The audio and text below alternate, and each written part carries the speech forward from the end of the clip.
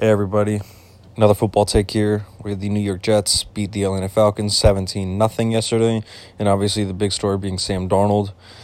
He looked all right yesterday, 13 for 18, 96 yards, 1 touchdown, no interceptions, looked pretty good. I think he's going to be all right for them. I think he will bring some life back to New York because, they've needed it for quite some time now. They've been looking for their quarterback. I do like Todd Bowles as a head coach, but he is a little bit more defensive-minded, so we're going to see how that all works. I think Darnold could potentially work better with an offensive coordinator-type mind at the head coach, but I do like Todd Bowles. At this point, we're just going to see because, New England still got Brady, Belichick.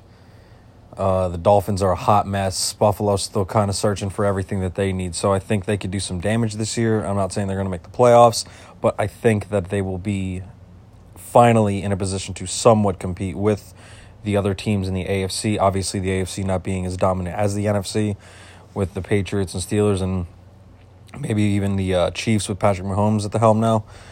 But we're going to find out.